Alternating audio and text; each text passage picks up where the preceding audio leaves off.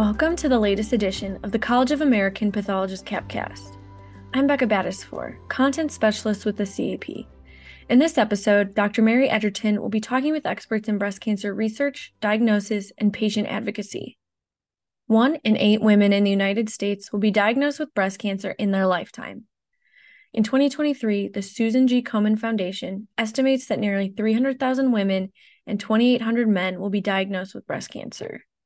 Chances are you know at least one person who has been personally affected by breast cancer. Advances in early detection and treatment methods have significantly increased breast cancer survival rates in recent years. When caught in its earliest localized stages, the 5-year relative survival rate is 99%.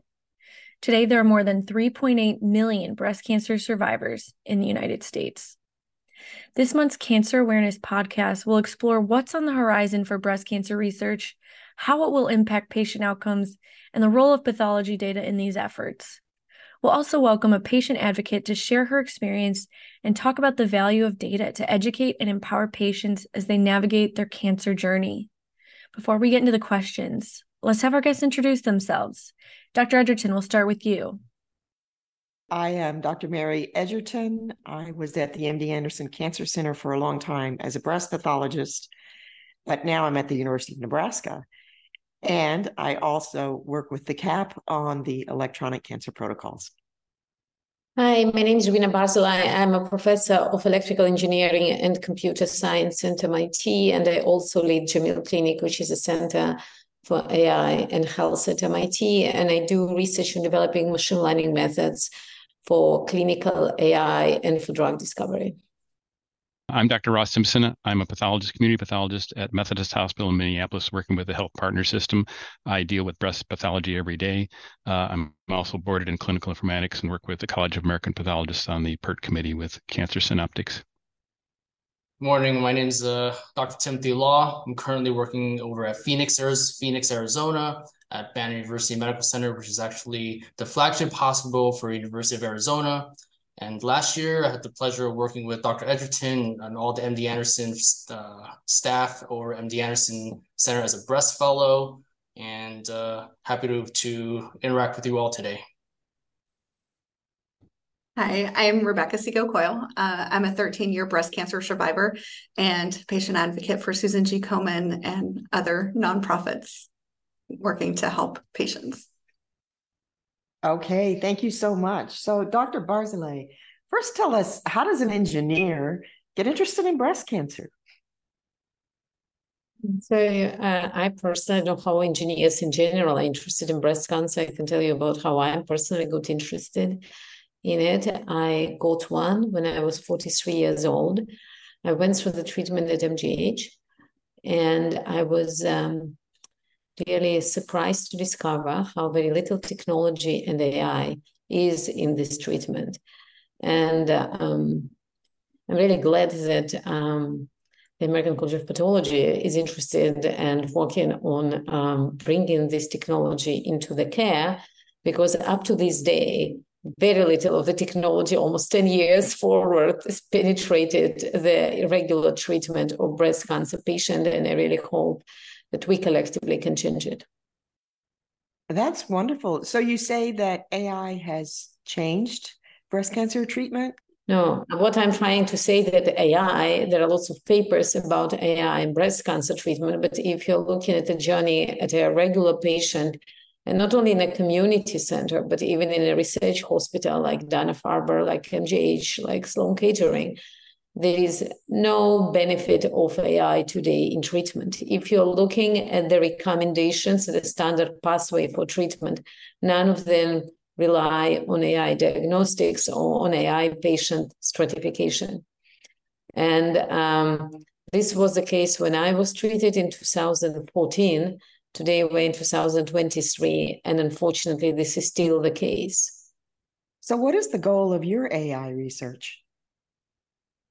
So I look at various questions in AI related to breast cancer. So the first question that I was interested in, and it's sort of related to my own diagnosis, but I discovered it later, is really correctly identifying the risk of the patients.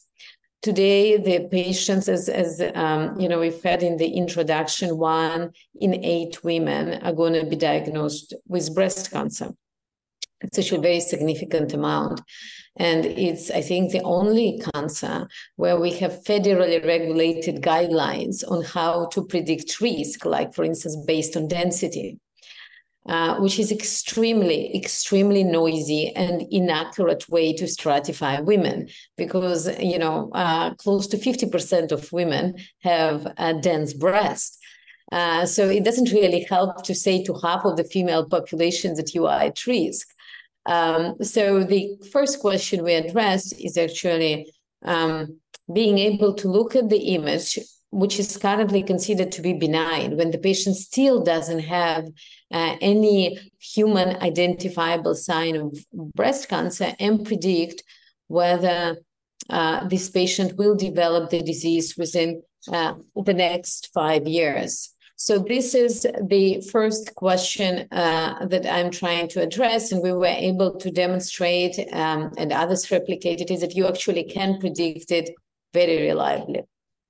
Other questions which are most related to pathology have to do with, reading the pathology reports and identifying, different features from the pathology report. At least, the last time I checked, in places like Mass, Brigham General, most of these reports are written in natural language, and there is no effective way to look into these reports and extract patients with a particular characteristic. So we develop a system that can take this natural language report and translate it into a form of the in structured forms that you can reliably query. So those are the things that I've done in the past. And if you're curious, I can tell you what I'm looking at now.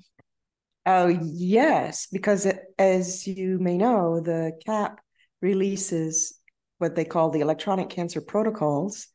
And these actually capture the data. They produce a little synoptic report and an executive summary for anybody taking care of the patient to look at and read, with all the clinically actionable details. But then they extract this data into what we call an XML statement, and you can put it into a data repository and automatically query it. Have any of the organizations you work with started using this? So in the past, and I didn't look at this topic in the last year or two, in the past, it wasn't there. And it's particularly important to look in the historical data when you want to see the projection of the patients. So the wealth of all the reports for the last decade or two that are stored in the MGB system were not. They were just stored in natural language. And of course, you can query natural language, but there is no guarantee that you will find the right information. That's true. And I just wonder, are the biopsies important to you as opposed to the resections? So the way we've done it, so my work on risk assessment was based on mammograms and MRIs. So I didn't use the pathology data.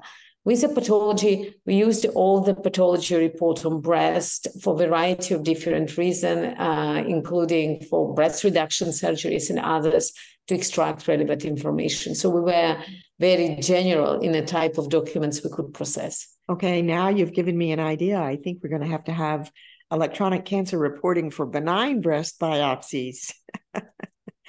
I think that actually it was very interesting, because you can look sometimes, like, the data that we produced was used by various, clinicians and researchers who want to look at the projections. So if you can look back when the patient is diagnosed and, you have full biopsy and the results, but you also can look back and extract all the other reports, not necessarily cancerous, and understand the trajectory of these patients for whatever reason were biopsied. So I happen to have worked with someone we call the father of ductal carcinoma in situ, David Page, a very well-known pathologist. In fact, Dr. Law and I used to refer to him as Yoda Page, where Dr. Law was one of my trainees. Anyway, he actually kept a database, and he insisted that when we read his consults and he collected slides into the database and data, that we specify everything we saw, benign and otherwise. And then he would go back and search through his database to see if he could find any relationships. The database still exists at Vanderbilt. Very, very rich, and really a great honor for me to honor David Page during this podcast. Well, imagine a world where you can get that data, where you can get that data from a synoptic report with discretized data coming to you, and you can build a repository and query it and have it all. This would be really amazing, not only to me, but to many other researchers that are trying to get access to this data and really study the progression of these patients to understand what's going on. And, I'm really surprised. Again, I'm now talking as a patient, not as a faculty, as a researcher. For instance, when we're thinking about breast cancer and we're thinking about HER2 patients, we know that these patients recur later, that it can be more than, standard 5-year period. It's 10, it's 15, and so on. So how come? And I'm one of those patients, who takes tamoxifen, who is treated and so on. But how come we still don't know which ones of these patients, looking at their biopsies, how we cannot predict which one of them are truly in the very high risk of recurrence when we're talking about hormonal-positive patients. So there is a lot of information that is in this data. It's available, and we can build the technologies that will give us the answer. But because we cannot resolve this problem of, digital divide, where people who produce the data have the data, and people who can process the data typically sitting outside of the hospitals, because we cannot find a way to kind of put these forces together. Actually, the people who are paying the price are the patients. And this is, I think, very unfortunate. That is so well put. And I'm hoping that all the pathologists listen to this, take that to heart. I know we get, I would say, comments made about how complicated some of our cancer protocols are. And some of them are, but I think that's a part of treatment in modern medicine, is the more complicated our treatment is, the more complicated our reports are. And they're complicated because they need more information. And then again, there's the filling out forms and so on, so that this data can be collected properly and easily used. I'm going to switch over to Dr. Simpson. And if I can call you Ross, I know you very well. How are you? And how do you use the electronic report in your sign out? I was just thinking about the story we just heard about how long it's come in my career. When we started, we typed our reports. They weren't available electronically at all. They were just typed on paper and went up to the charts. And then we did go through the narrative phase when everything was narrative. And now, as you know, Mary, we use the synoptic reports, and we use them, they're required for the resections, and we're also using them in other ways. So we collect all of that data now, histologic type, size, everything else, as you know, is discrete data, which is very useful down the line, but also useful to us. We do put one narrative line out. So in our standard workflow, we would put just, invasive carcinoma, no special type, parentheses ductal, and then say see synoptic report. So all of our data is in the discrete section. It avoids duplicate entry. I did work with the University of Mississippi, as you know, to work out a kind of narrative summary, extracting from the discrete data and putting that into a narrative appearing report at the top. And that way, at least you still have one entry level. So we want to avoid double entry, which leads to sometimes erroneous results where difficult cases where you're trying to decide between two and you need to change it in two places is just leads to errors. So we have done that. It's gone well. We have now started using for the past year and a half, almost 2 years now, the breast biopsy templates. Those are not required. But we found when we looked at our data sets, obviously, we had a number of cases in which they had complete response. And so at the resection, we had no tumor left. And so we really didn't have any data about that tumor in discrete format. We had a narrative breast biopsy report, and then we had this resection report, which had no tumor left. So we have done that now along with the biomarkers. So those are all available now discretely. And we're able to then now take all of our breast cancer cases from beginning to current time to and have them in discrete format and have a lot of data available to pass down the line to our cancer registries or for our use. So I know the next question is, how do we use that data? And locally, we have a few goals. One of them is we did start looking over the data just to make sure we had some consistency. So we want to make sure that the report we're pulling has all the cases we expect. We want to make sure the data elements that we expect to be there are there, and we want to make sure there's consistency amongst our pathologists reading these. So, occasionally we get a new colleague in and may use some of what we call the other category in the CAP, and we have discrete data, but if you decide your answer doesn't belong, you put it in this other category. And we generally look at those other categories, and so we pull those out. And we'll try to decide, is that something that we need to talk to a pathologist about and try to get them to use one of the more standard categories because it met the 80% criteria for a special type, or it didn't. The other thing we look at is we look at writing to the CAP too. We look at cases of where we think the template did not allow us to fill it out as we wanted to, and sometimes we go back to the CAP. And as you know, the CAP has a cancer committee that deals with these questions, and will come back and tell us whether that they want to split that off and make that answer available, or somehow otherwise change the checklist to make it amenable for use.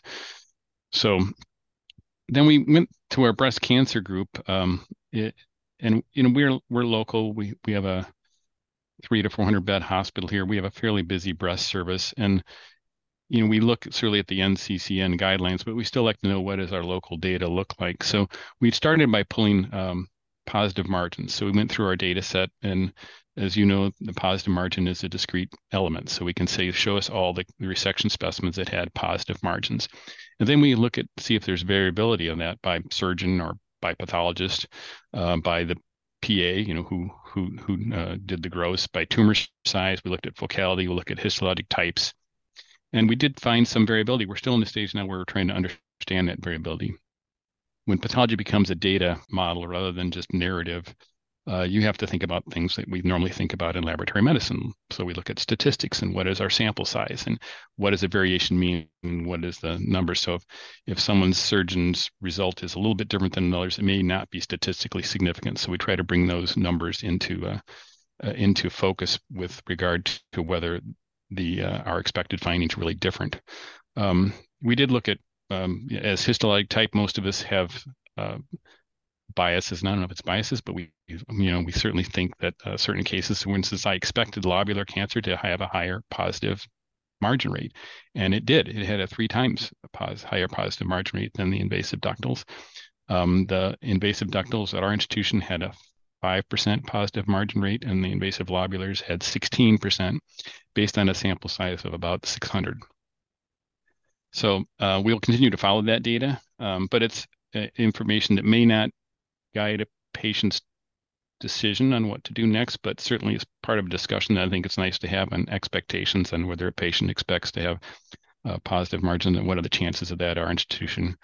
And have our data to look at compared to the global data. And I think when we look at globally, you look at the number of institutions now using the CAP Synaptic, especially the large ones, that we'll be able to compare our results to, local large institutions near us and figure out whether our results are different than others. And I think uniformity, when you're dealing with quality assurance, the first thing is to try to get some uniformity. And I think the synaptics have helped that. We've basically, instead of a NERB report where people could write whatever type of breast cancer they want and use whatever terminology they wanted, we have unified that terminology, and people are now either stuck or forced or whatever you want to use. And some people don't like that, but the fact is this is the language that we have to discuss with our colleagues, and it has to have a common meaning, and patients go to other places. And it's nice to have a common terminology at a discrete level to communicate our results and to compare them to other places and try to improve.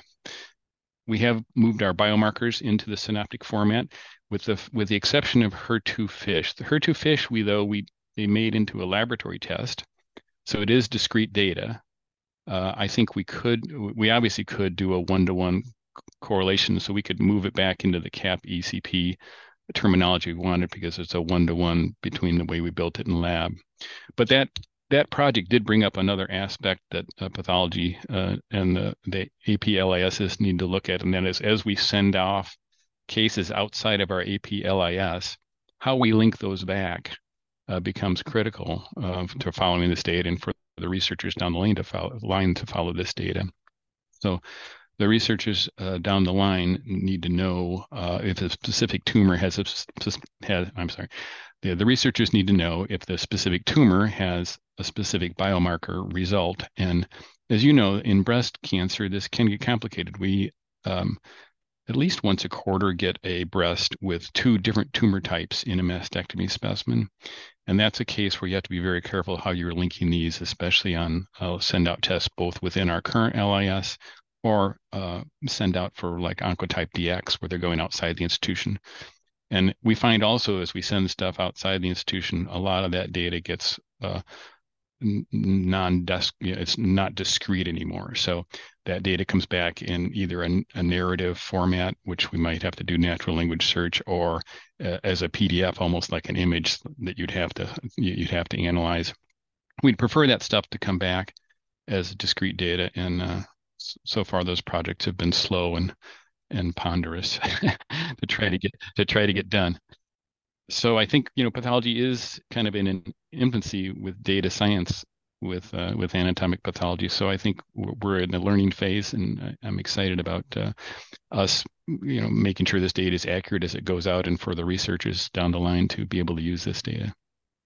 I'm excited about that, and actually I think this information is interesting for patients. I mean, a woman might be making a decision between having breast conservation surgery and a mastectomy. And if she has invasive lobular carcinoma, that may affect her decision.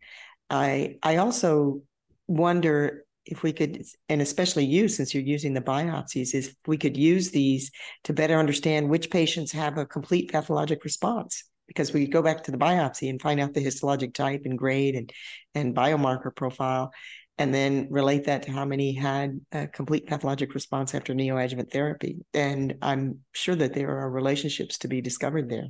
So I'm excited that your group is using the biopsies. I'm trying to talk my group into it. And I think I had to be labeled as the person who drank the Kool-Aid. And I'm like, well, I'm making it all for y'all too. Come join me.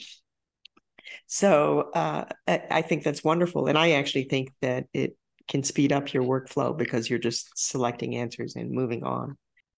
The other thing I guess I want to say is that we're doing this here. I know other places have had more difficulty doing this. And I just wanted to say that it is the CAP's goal, and we're working with the vendors. And it's the vendors' goal as well to try to make these kinds of reports easily accessible to the pathologist, that you don't have to be an informatics pathologist to get this data.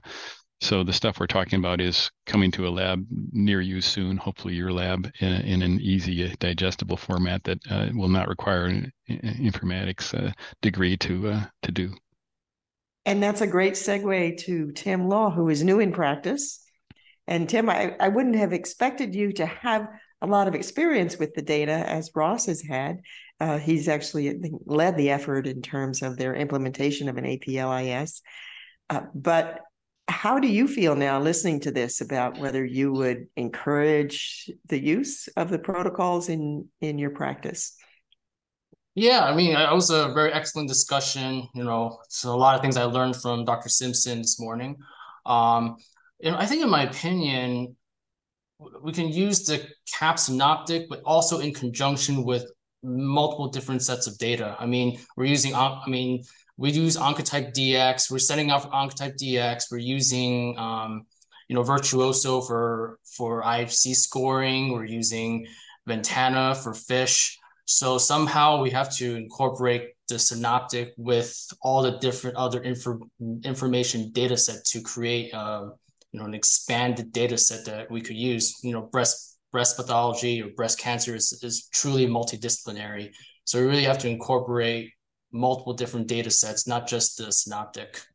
But that's going to be, I don't know how many, just incorporating just a synoptic, we're not even there yet. So I guess it takes multiple steps. Right. Well, we have some exciting projects at CAP with some of our vendors. We have what we call the vendor implementation collaboration, and we go out to vendors and say, if we gave you a format and an XML to convert this data into where it could be divided so that the human reader gets the readable report, and then the data repository gets the data to be linked to other reports on the patient, other data, really. Would you be willing to do that with us? And so we're trying that out with some of our molecular biomarkers, and I really see a great future. The other thing I've done is I've taken large language models, LLMs, and ChatGPT, Bing Chat, et cetera, and I had to teach it a little bit. I put in the questions and I said, and answer it with this answer. Read this report. I made up a fake report.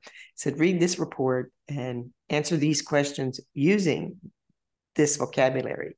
And I didn't allow any others. Yeah. And it generated a synoptic report for me. So could we actually combine an LLM with a PathLIS and have it generate a synoptic report and generate the discretized data in the background, then have that checked by the pathologist? I mean, to me, I hope I live long enough to see that. I think you definitely will, because I believe, I guess we have shared colleague, Dr. Glassy. Yeah, he gave a talk on ChatGPT, in our new practice meeting. And then you mentioned all the different possibilities. You could, he practiced with a ChatGPT, and you can just, it can like analyze all the different ways that you have signed out cases in the past. And then you just say certain keywords and it'll just auto-populate how you're signing out the case with the synoptic report. So yeah, I'm definitely seeing, ChatGPT is being utilized in so much outside of medicine. Now I'm seeing it's performed in so many different ways here. Yeah, that is something. So Ross, Mary, I'm like listening to you and I'm concerned, and to Timothy, like really concerned as a professor of computer science. The controversy of ChatGPT is it's not a matter of controversy. First of all, it's important that people who actually are bringing this technology to a patient have a deep understanding of the technology itself and not just being a user. The second problem with ChatGPT is that, as we know, the problem of hallucination is a real problem, and it happens. And the quality of generated text is so high that a human who is not paying very careful attention and is not validating can be very easily convinced. So when we're talking about patients' life here, and we're talking about doing research at scale on the patient's data, I think there should be many, many more checkpoints and, really deeper conversation of how to introduce this technology so it doesn't, introduce noise and distorts the results.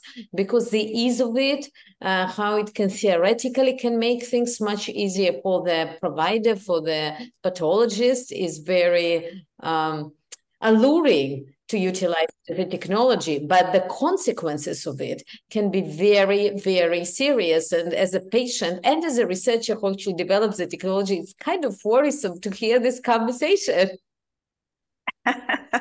No, well, don't worry. It's not as though anybody has adopted it.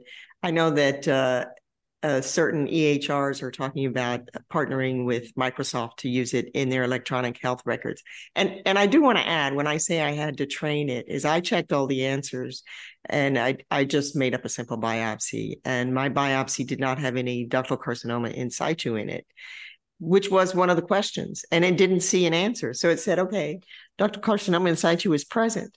So I had to train it to say, if you don't see an answer, then don't include that data point in there. Don't include that question. Don't make up an answer. Yes, it does hallucinate.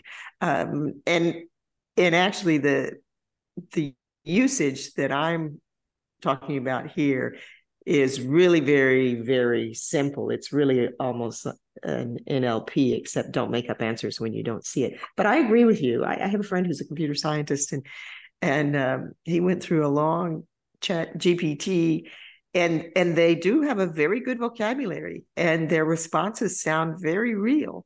And what was interesting too is or his LLM, I don't know which one it was, his LLM would apologize when he would tell him, "Oh, you're wrong," it would apologize, but then it would go on and expound again, and was not really understanding the geography in terms of the question it was being asked.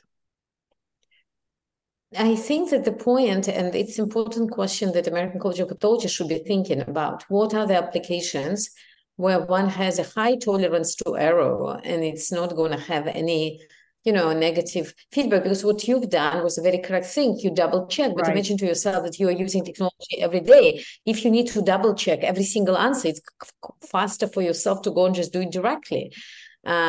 So we're talking about this reliance on the technology. There were a lot of studies on other uses of AI when the doctor uses it because they trust it. They checked a few answers and it was good. And then they stop paying attention when the things are wrong. So this is a good question for the FDA and others, which uses can really be integrated to help, make your life guys easier, and which uses really have to be significantly more tested and further developed and utilized until they can really be part of the pipeline, of a clinical pipeline. That's absolutely correct. You do get accustomed to reading through a synoptic, or let's say I have something transcribed by someone. There's so many times where my eyes just glaze over and say, yeah. That's what I said. That's what I said. That's what I said. Okay, done. Oops, nope. That was not correct. So it is a challenge. And I think I'm a pretty careful pathologist. It is a challenge to introduce a tool that will help you to ease your burden of work, but to make sure that you're checking it. Ross, you wanted to add something. Yeah, I think, I think I'd see it more as, I'm excited about it more as an assistive technology. Even in our data sets we have now, we have cases in which you have a low-grade breast cancer. Even it comes out ER negative, that's the kind of thing that should, AI could certainly come up with and say, hey, this is an unusual situation. There's these other things that look like low-grade breast cancer that are ER negative that you should consider, to really expand the pathologist's view of how they're looking at a particular case rather than just reporting out results. And so that's true in image analysis too, where the AI could at least look at and say, hey, these are the things I'm thinking about. So in addition, I'm looking at the slide, I'm making my diagnosis, but then I can look and see what it's thinking about. And maybe the example I've heard from Ewell Belize at Michigan is like amyloid, this thing we don't really look for a lot, but it occurs in vessels, and it's not part of our normal looking at every slide. Should we be looking for everything? The answer is yes, but do we think of that? And that's when those images come up and the computer says, hey, I think I see amyloid in this area here. That's not why the biopsy was taken. That's not the primary reason that this is being looked at, but I think I see this. And allow the pathologist to then look at that image and say, yeah, I think it is, or no, I think it's not, or order the Congo red and go on. So I think those kinds of assistive technologies I'm kind of excited about to assist us in getting to the right diagnosis. This is true. And when people ask me if I'm worried about my job, I'm not worried about my job. I don't think a computer can completely replace a pathologist, but I would like it to help make my workflow go faster. I think actually Eric Glassy, whom Tim is going to work with, mentioned one time he'd like a digital image analysis to go through his cases and stack them in terms of which ones need the diagnosis first and might need subsequent testing, not to write the report, but just to say that. Although I say if you're going to have one that's going to do your diagnosis, it should write the report also, because that's the rate limiting step for me. But I think the computer-human synergy is something that we should be working for, not the computer taking over. Yeah, I do see definitely the concern of, the provider completely not using their brain, just completely relying on AI. It's like once you see the AI, you just trust it, then you just let it go. Even now, even without the ChatGPT, the AI, just with breast prognostic marker on Virtuoso, I'm already seeing problems because there are some people in my practice who just 100% trust that whatever you're circling is 1+, 2+, 0, and without actually just looking at the digital slide. And so there are problems like this when you as the user have to make the final decision yourself. So even we're not even at, complete AI chat GPT yet. Even now, we as clinicians have to be very careful, even with just as something as, even more basic as just scoring IHCs. So yeah. Rebecca Segal-Coyle, you've been waiting patiently. Please tell us a little bit about the work that you're doing with breast cancer. Sure. So just a little background too. So I was diagnosed when I was 35 and also found out that I was BRCA2 positive. That work has kind of, I guess I learned very quickly to advocate for myself in the patient advocacy world. We talk about like, we may not have come from the cancer world, from training, but we sure did jump into the deep end of it to try to learn the different things that we need to know as a patient to make those data-driven decisions that actually impact the rest of our life. So having this sort of data at our fingertips to know what our data looks like, how it's going to be used, and like for research, I think a lot of folks, while the data, in the current situation, there may not be the right treatment at the moment, but the data that comes from you going through this can also impact others down the road and improve therapies and different techniques, kind of like what we're talking about now. As I said, I'm a BRCA2. I have a genetic mutation, and I was the first one in my family to get tested. So earlier, I'd really had to advocate to have a mammogram at the age of 35. In fact, I actually felt the lump in my breast at a year before, but because my family history was on my father's side, which it does matter. I was in biology in college. I know you get half your genes from each parent, so it does matter. But my doctor at the time said she didn't care about that. She only cared if it was my mother or sister who had been diagnosed with breast cancer.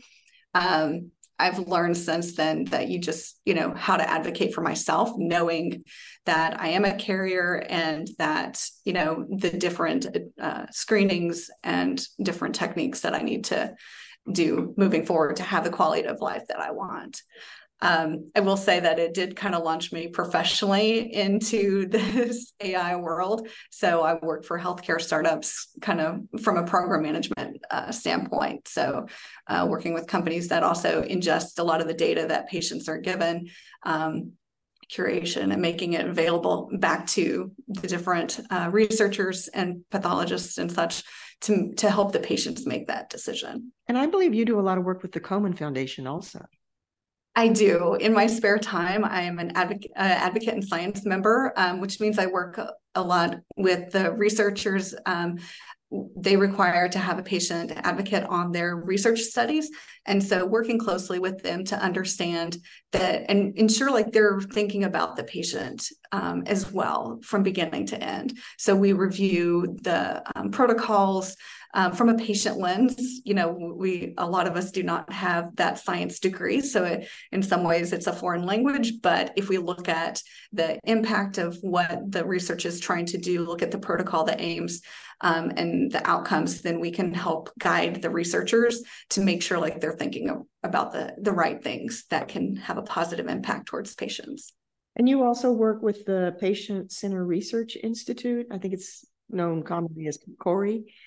Yes, I'm also a reviewer on their end as well. So reviewing once studies have been completed or worked on, looking at it and looking at the plain language summaries of it to see how that's going to be viewed from a public standpoint with the patient lens. So the 21st Century Cures Act has required that pathology laboratories make their reports available to patients. Have you heard any reaction to that? Can you share that with us? I think I can only speak from my own standpoint and some of my colleagues that I work with as patient advocates, but I think, knowledge is power. And so having that information can only improve your way that you can advocate for yourself. So understanding the pathology of what your tumor is and what how it might react is really important, because it helps you advocate for, I think Dr. Simpson, you mentioned like patients will go to other facilities and be able to, we take that data with us. Like once we've been diagnosed, we take that data with us. So we need to be able to help communicate to our doctors, what we would like and how we can, prepare for, preventing additional recurrences and that sort of thing. So in the moment when you're diagnosed, it's like I said before, you've jumped into the deep end of the cancer world, and it's very overwhelming. So it's hard to really comprehend what all of this means. But once you get on the other side, once you've had a break from all the appointments and surgeries and can actually comprehend what this means, then you can take that information with you. And, Komen also has a new registry called Share for Cures, which you can share your data through there, that allows researchers to be able to use that to help improve therapies and such. That's really good to hear. Komen does fund a lot of very important work, and both at the research level and the lab level. And in fact, Dr. Barzilay asked it, how can we figure out which of these patients are going to recur? And I was involved in some Komen funded research looking at not recurrence, but actually what they call interval diagnosis. So the intervals for mammograms are something like once a year when you reach a certain age. And there are people who actually develop a cancer within that interval. And it tends to be a more aggressive cancer, which they found not through screening, but through being able to palpate it, which means that it was a bigger size. So trying to look at some of the factors that affect that. Even knowing some of that information too, like, of course, we would love to have a crystal ball that says, hey, this patient is going to recur. This patient knows, we can educate that patient how to advocate for those different things. But truth is, it depends on where you live too in the world, that doesn't always happen. And so, again, I'll come back to like, knowledge is really power, but also having that knowledge, you have to be mentally prepared to deal with, knowing that you might be at higher risk, knowing that you might have a genetic mutation. Like, how do you use that information to help you also live a good quality of life too, without having that cloud over you, right, or waiting for the other shoe to drop. So just trying to balance that. Yes, unfortunately, medical care varies tremendously across the span of hospitals and regions of this country. And that's when I get a call from people, it's just amazes me sometimes the level at which they have no testing available. In fact, my hometown, I just had a podcast with a physician there who was a family practitioner. And when he arrived there in the late 70s, early 80s, there was no ambulance. And if somebody was hurt or suffering pains, they just drove them over to the little ER of this little community hospital. And when you read about how patients have to be handled if they've had any kind of injury, it's just somewhat shocking. But they do have an ambulance now. They do all point of care testing, and then they send samples about 40 miles away if they need more testing than that. So that shows you just don't have that. Ross? Rebecca, I have to ask you, with the release of information to the patients, one of the controversies we have, and we get concerned about it, is that it gets released to the patient at the same time it gets released to the doctor. And the doctors are busy people. And so, we get concerned, especially on Friday afternoons, that we're going to be giving someone a malignant diagnosis Friday at 3:00, and the physician's not going to see it till he gets back from his 3-day weekend on Tuesday. And it's one of the areas where I there's debate on whether we should be able to delay it a few days and let this to try to manage that interface, which can be, as very emotional, and it's so much information, and it's kind of, so I'd be interested in your patient view on that interface and how we a little bit get stuck in that, and we're worried we're not doing the patient, we're leaving them maybe emotionally struggling over a weekend, for instance. Well, I kind of have to laugh a little bit, because as someone who, was told that they had cancer on a Friday afternoon and don't Google it, I think communication is really key. Like, and setting those expectations. You don't want someone to spin. I mean, I always say, how would you want your information to be communicated to you? Do you want to find out on a Friday afternoon?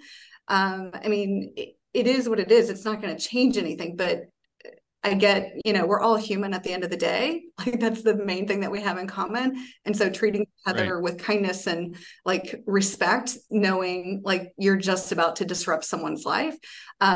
Personally, when I like having my results, so I like to be prepared to have the conversation with my physician.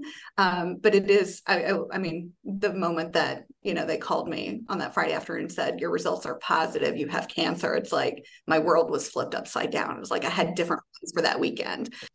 And I do think, when you got called, what I'm worried about more is the ones when we put it out as a pathologist, that the patient gets it on their chart in their iPhone and no one calls them. So they don't have anyone to talk about what the next step is. And those are the ones I worry a little bit about. I'm actually for the patients getting the results as fast as possible, but I worry about that interface when it's not personal.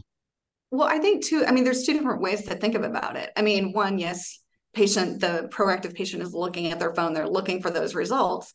Two, if you do have to give some bad news, like you have cancer, you might want to be a little more thoughtful and like delay it. But also if the patient is expecting those results, they are going to spin like, why haven't I gotten it? Clearly it's the bad news.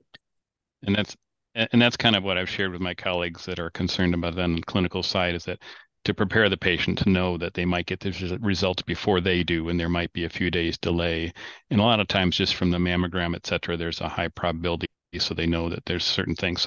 So I try to set it up that way so that at least everyone's on the same plane. And, not to keep sharing like my own journey, but I will say from when I felt the lump, my doctors, everyone was, even not the pathologist, but the radiologist, they're like, this isn't cancer. You have nothing to worry about. So when I got that call, I was actually on a conference call for work, and I put it on mute because I was like, this is going to be quick. They're going to say everything's fine. I quickly had to get off that conference call and deal with the call that I got, and just trying to like wrap my head around like what they were telling me. So it was a little bit of a shock, but I still think as much as you can help educate and prepare people for that ahead of time, then the patients can have a better, like, be more receptive to the information that you're sharing. Like I said, your world is just flipped upside down, something that you're not expecting, especially for those of us who've been, diagnosed at a younger age. We're expecting to get married, have babies, like that sort of thing. We're not expecting to have to go through cancer. I just want to opine on the last point about not getting information for the patient. I was treated at MGH, which is considered to be the best of the hospitals. I really cannot say that I got some information on my initial diagnosis from the doctor that I didn't find on Google. Because when we're talking about standard diagnosis, we're not talking about something which is very unique. For many things, you can go and query. And for those of us who went through biopsy, you are not resting for 1 second until you get the result. And even you can say, oh, why wouldn't we do it on Friday afternoon? Let's do it on Monday morning. Rebecca, maybe in your case, because they falsely told you that everything is okay, but who exactly can sit down there and relax and celebrate the weekend with the family when they're waiting the results? So I think that as soon as at the moment that the results are available, the patient deserves to get them. And some people may decide that it's their right and they would like to do it through verbal conversation with their provider, and one can, provide them with this option if that's their choice. But the vast majority of us who really waiting for this result have to get it as soon as it is available. And I'm not only sharing my experience, I'm sharing experience to, so many other patients that I met, in the last 9 years. So this will be my advice: share as soon as they are available, even if it is through the phone interface. Well, I think too, if you're a pathologist and you're getting those, results, and then you need to be able to share that with a doctor, like if the doctor is knowing that there's some results coming, like try to plan ahead and like reach out to the patient as soon as possible. Just like you said, like we are waiting for those results. Yeah, what we set up is the doctors were just too busy. So we have our breast center has nurses that work in this format. So we page the nurse at the time that we send out the case. So they try to call the patient that within that hour. That's really fascinating. They're really different points of view. I know I want to know everything at once, but there is an emotional side to me, no doubt about it. But also I have access to search engines, and I know how to find the ones I like, and beyond search engines, to literature that I can read and understand. So I think we've lived in a paternalistic medical society in the past where people didn't even know their diagnosis when they were dying. I remember cases like that. It's like, don't say cancer in front of him. He doesn't know he has it. And times have changed. Yeah, I'm definitely in agreement that we need to release the results right away. I remember in the old days, they wouldn't be released until the doctor released them. We'd have things go on for, like, pap smears would be 30 days and they wouldn't have a pap smear result. It's just like, what the heck are we doing? Right. We could go on forever, but I know our hour is coming to an end. This has really been a great podcast, and I really want to thank all of y'all and all for chiming in. Those were all really very important points, and thank you all again for participating. And Becca, I'm going to hand things back to you. Thank you, Dr. Edgerton, and thank you to our guests for sharing your expertise and experiences, especially this month, as October has been recognized as Breast Cancer Awareness Month for nearly 4 decades. And I want to thank you all for listening to this CAPcast. You can find links to the CAP's cancer protocols in the episode description. And for more information about the CAP, visit cap.org.